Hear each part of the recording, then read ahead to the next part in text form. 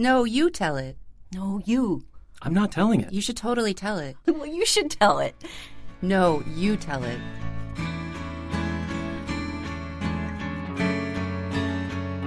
No, You Tell It is a series that switches up the storytelling. So each performer writes a true life tale and then, switching with a partner, performs the other person's story, giving everyone involved the chance to share their own stories and experience someone else's. Ever get a song stuck in your head? What about a place or a moment in time? Tobias Carroll contemplates the quirks of the mind in his piece, Ambient Spaces, read for us here by Alex Rubin. Consider the way memory summons specific places or situations. I think about the way my hand rushed to grab the area once occupied by a broken hot water knob on a bathroom sink.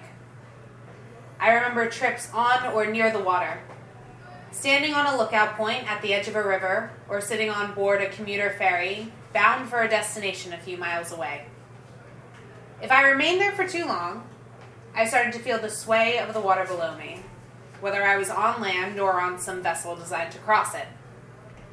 Later came the experience of trying to sleep at night and feeling the sensation of my body rocking back and forth, as though it was still being conveyed over the surface of the water.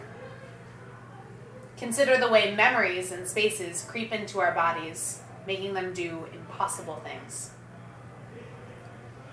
In a recent article in the New York Times Magazine, Kim Tingley wrote memorably about space and bodies.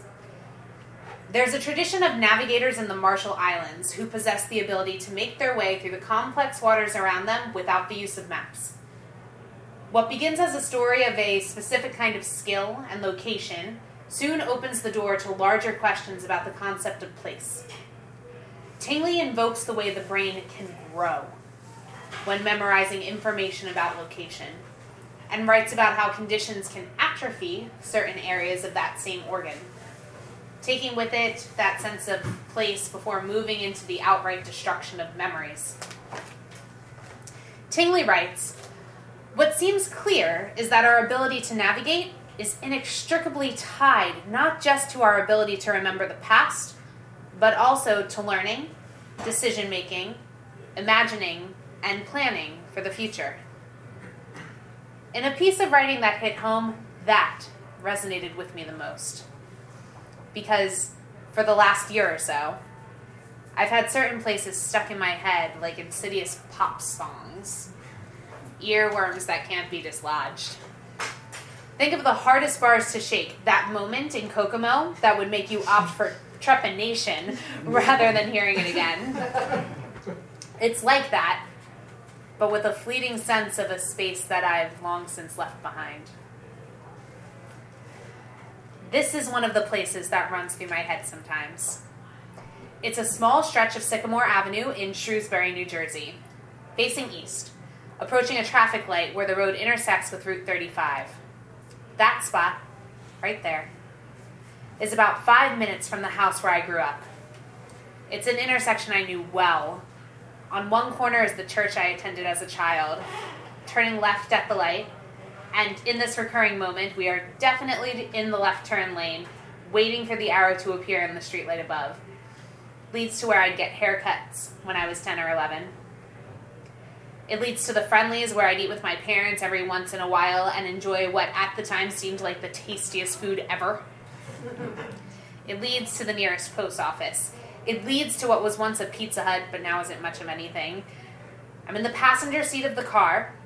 We approach the light, shift into the left turn lane, and wait.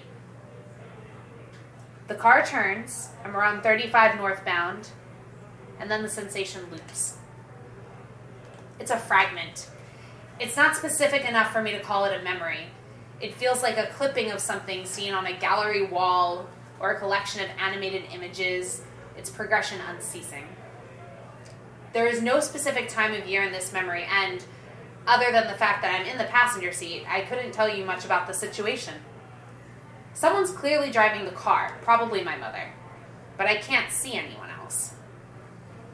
It's not an empty stretch of road. There are other cars, or the idea of other cars, but there's nothing specific. No makes or models that come to mind. It's just that stretch of 100 feet, maybe enough to turn and go another 50, and then it starts all over again. There's that, and there's the fact that it's the past. Of that I'm sure. It's a stretch of roadway that doesn't exist in that form anymore. That Friendly's that was a regular destination is now a Five Guys. Many of the storefronts and offices have changed hands. Luxury retail has begun to sprawl, making that moment that loops in my mind inherently archaic. I'm not sure when specifically it is, but I know there's still a Friendly's a little further down. I know the signs will pass. I know that not all of those signs punctuate that northbound stretch of road in the second half of 2016. There are other spaces like this that pop up in my head, immersive and temporary. A handful of steps in the house in which my grandmother lived in St. Petersburg, Florida. Specifically, the walk I would take from the guest room past the bathroom and along the glass wall leading to the porch, the waters of Tampa Bay visible in the distance. It's locked into one particular period of time, the early 1990s, give or take 5 years. The time is less important than the sensations. There's the feeling of that stretch of steps, the chill of the stone floor beneath my feet, and the light passing through the glass as I go.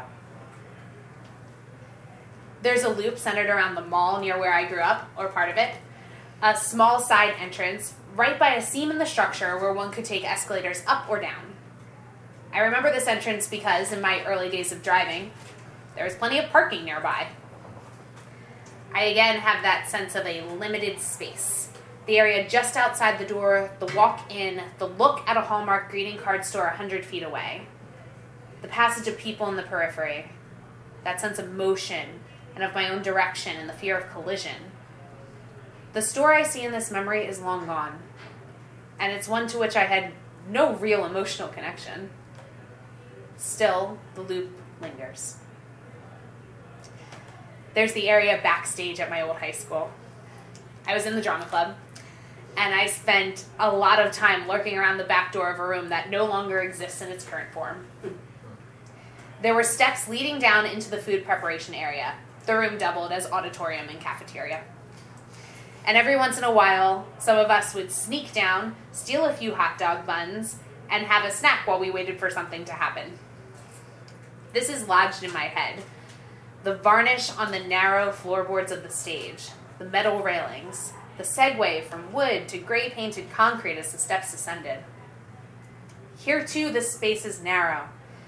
It's around 5 feet in total. I'm there and I can smell the bizarre odor of the buns, which isn't exactly appetizing, but isn't not appetizing either. It's a kind of comfort food before I knew what comfort food was. It was something amusing and furtive, something we did to pass the time, a minor annoyance we hoped to those who might find their supplies short 1 or 2 packages. And I can see it, 20 plus years gone, standing and surveying a half circle of terrain. These snippets pop up when my mind goes idle. They're ambient memories and sensations of motion, a kind of geographic muzak. Consider muscle memory and a sense of place as the world's way of telling us to remember something else, or as an absurdist joke, pointing us in the direction of spaces without meaning. There are no specific stories that I associate with these places. I draw a blank. They are divorced from any kind of specificity. Flashes of a time and a place, notable mostly for what they aren't.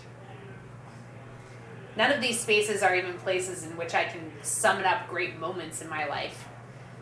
There are absences that my mind keeps wanting to summon again and again, but I remain at a loss as to why. Is it readiness or malfunction?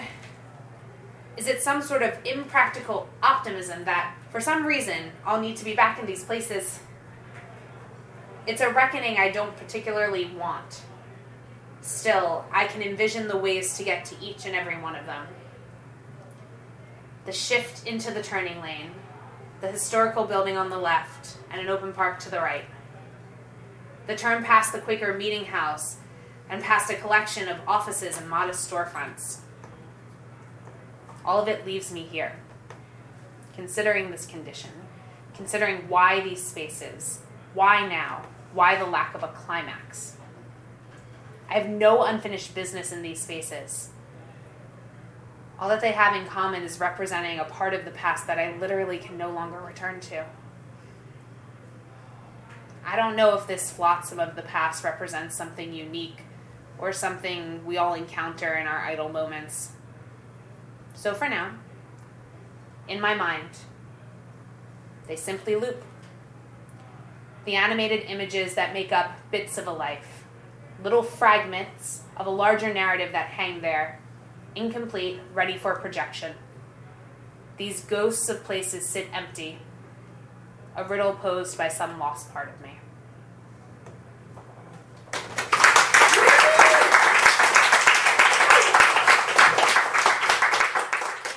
Moving from a repeated memory to a lack of one, Alex Rubin explores a relatable blanking moment, being trapped in a social situation with someone you can't quite place. Switching it up, Tobias Carroll reads, Symbolism at the Snack Table. My one goal tonight was to avoid this, and you have killed that dream. I understood that this was a housewarming party. I knew that there would be people, and they would try to talk to me, which I was truly not interested in doing. I have spent the better part of the summer ducking behind cookie butter jars at Trader Joe's so that I don't have to talk to people. It's not that I don't like people. I actually like the idea of the human race as an abstract entity. I think that people are essentially good and have mostly good intentions. But when actually faced with one of these people, I am weird. I forget simple things like what I normally do with my hands. Do I put them in my pockets? On my hips? Where do these things go? I'm awkward. And I don't like feeling awkward, so I avoid the things that make me feel awkward, which are people. But my best friend Michael said I'm too young to be a hermit. I told him that's just because I'm a hermit prodigy, but he didn't buy it. So he made me get on the C train. I hate the C train. And go up all the way to 125th Street and climb the 5 flights of stairs to practice being an active member of society. Horrifying. But I thought that if I hurried up those 5 flights and made a beeline through the new IKEA furniture to the snack table, I could at least keep human interaction to a minimum. But that is exactly where I am when it happens. Like you set the trap there just for me. I was standing in the corner with best friend Michael as he flirted with a boy who either exclusively shops at J. Crew or works there. Meanwhile, I was grazing. I'm very good at grazing. It is an incredibly useless skill that I excel at. Well, no, actually, it's worse than useless. It's straight up detrimental. Any health professional will say that people need to stay the hell away from the snack table at an event. Suddenly, food quadruples in calories. That cracker with cheese is somehow the equivalent of a meat lover's pizza, just because it's on a snack table. It's a minefield, but it's A, delicious, and B, something to do with my mouth so I do not have to talk. I like to think that standing at the snack table is the international signal for, I'm awkward, don't engage with me. But see, you don't seem to know snack table etiquette. So you start on over. And I know it was my fault too. I looked up from my plate. Rookie mistake. I looked up from the tiny plate on which I had fit a Thanksgiving dinner, and I scanned the room, and I met your gaze.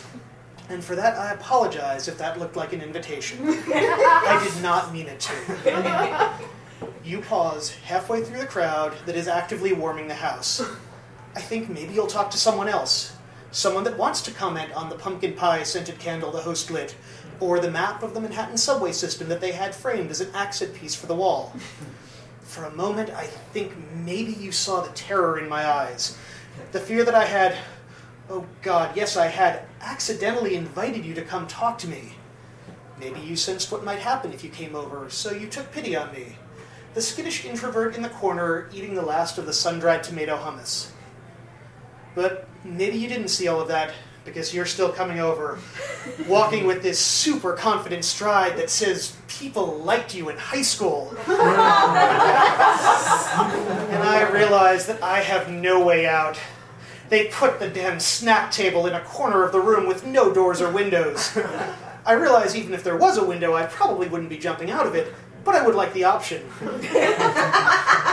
You're coming closer and closer, and I wonder if someone switched the Spotify playlist to the Jaws soundtrack, or if that da-dum, da-dum is in my own head.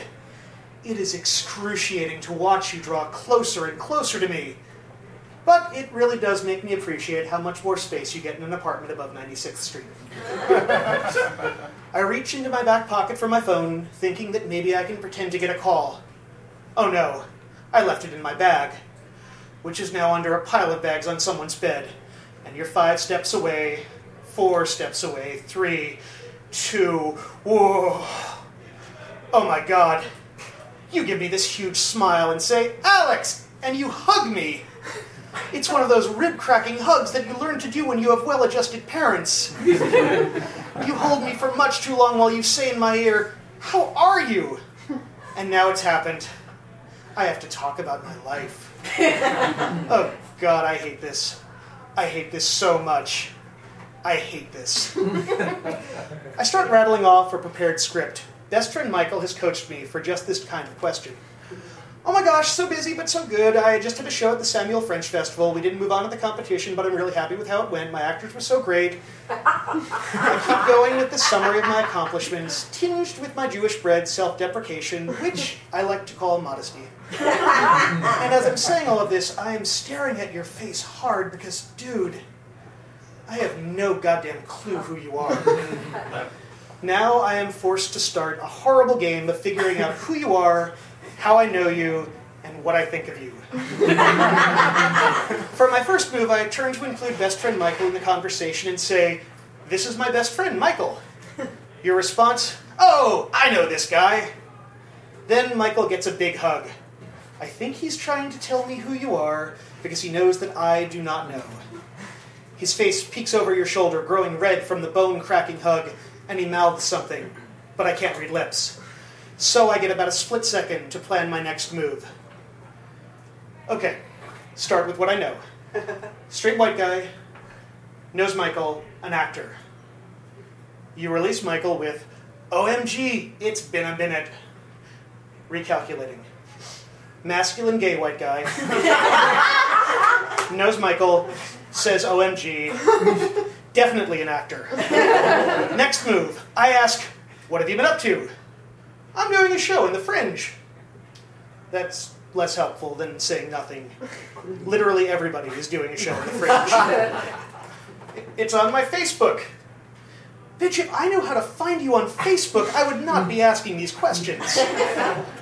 New tactic. "Geez, when's the last time I saw you?" "I don't know. Andy's party?" "Who the fuck is Andy?" "And how's your day job? Are you still at..." You stare at me. You're supposed to finish the sentence for me, man. Come on.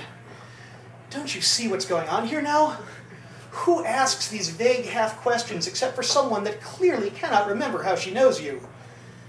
And now also I'm actually kind of pissed at best friend Michael. Because he should be helping here, but instead he's talking to Jay Crewboy again. You know what, best friend Michael?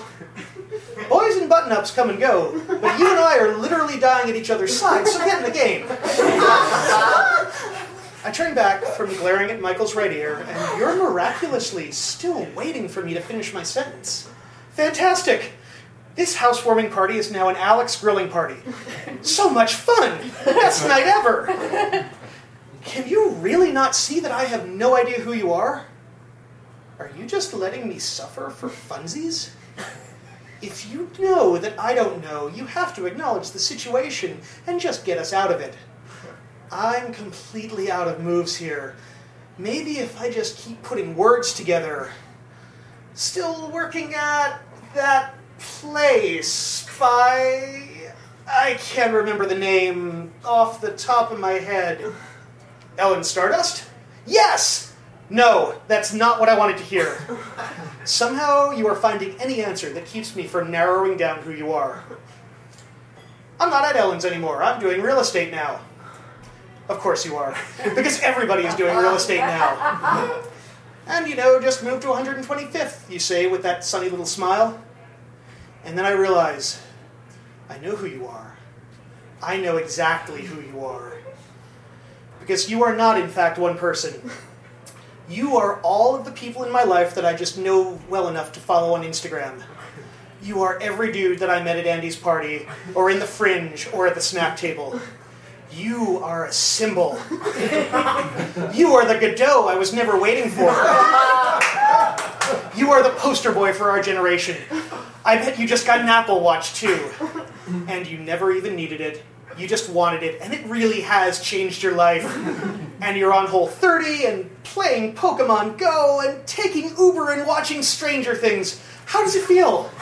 How does it feel to be the amalgamation of every 23 to 32-year-old living in New York City?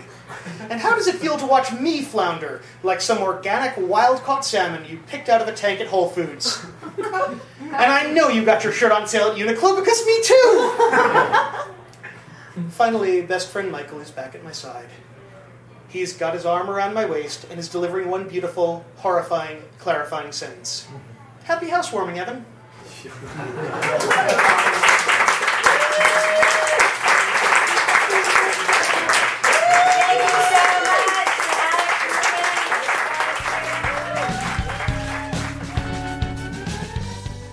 That's it.